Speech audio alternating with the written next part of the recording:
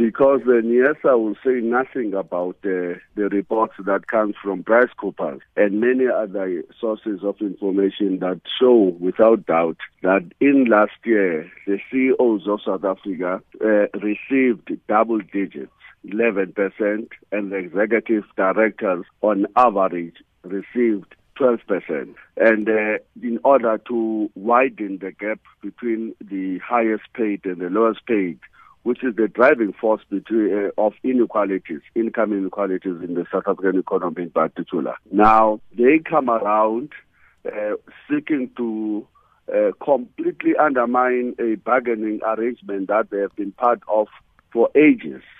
And all of a sudden, an institution that they have been part of for so long signs an agreement with a legitimate trade unions in order to settle the strike.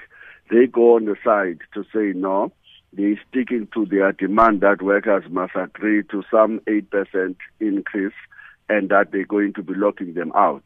I think that's just beyond words in terms of arrogance and everything that is under progress in our country.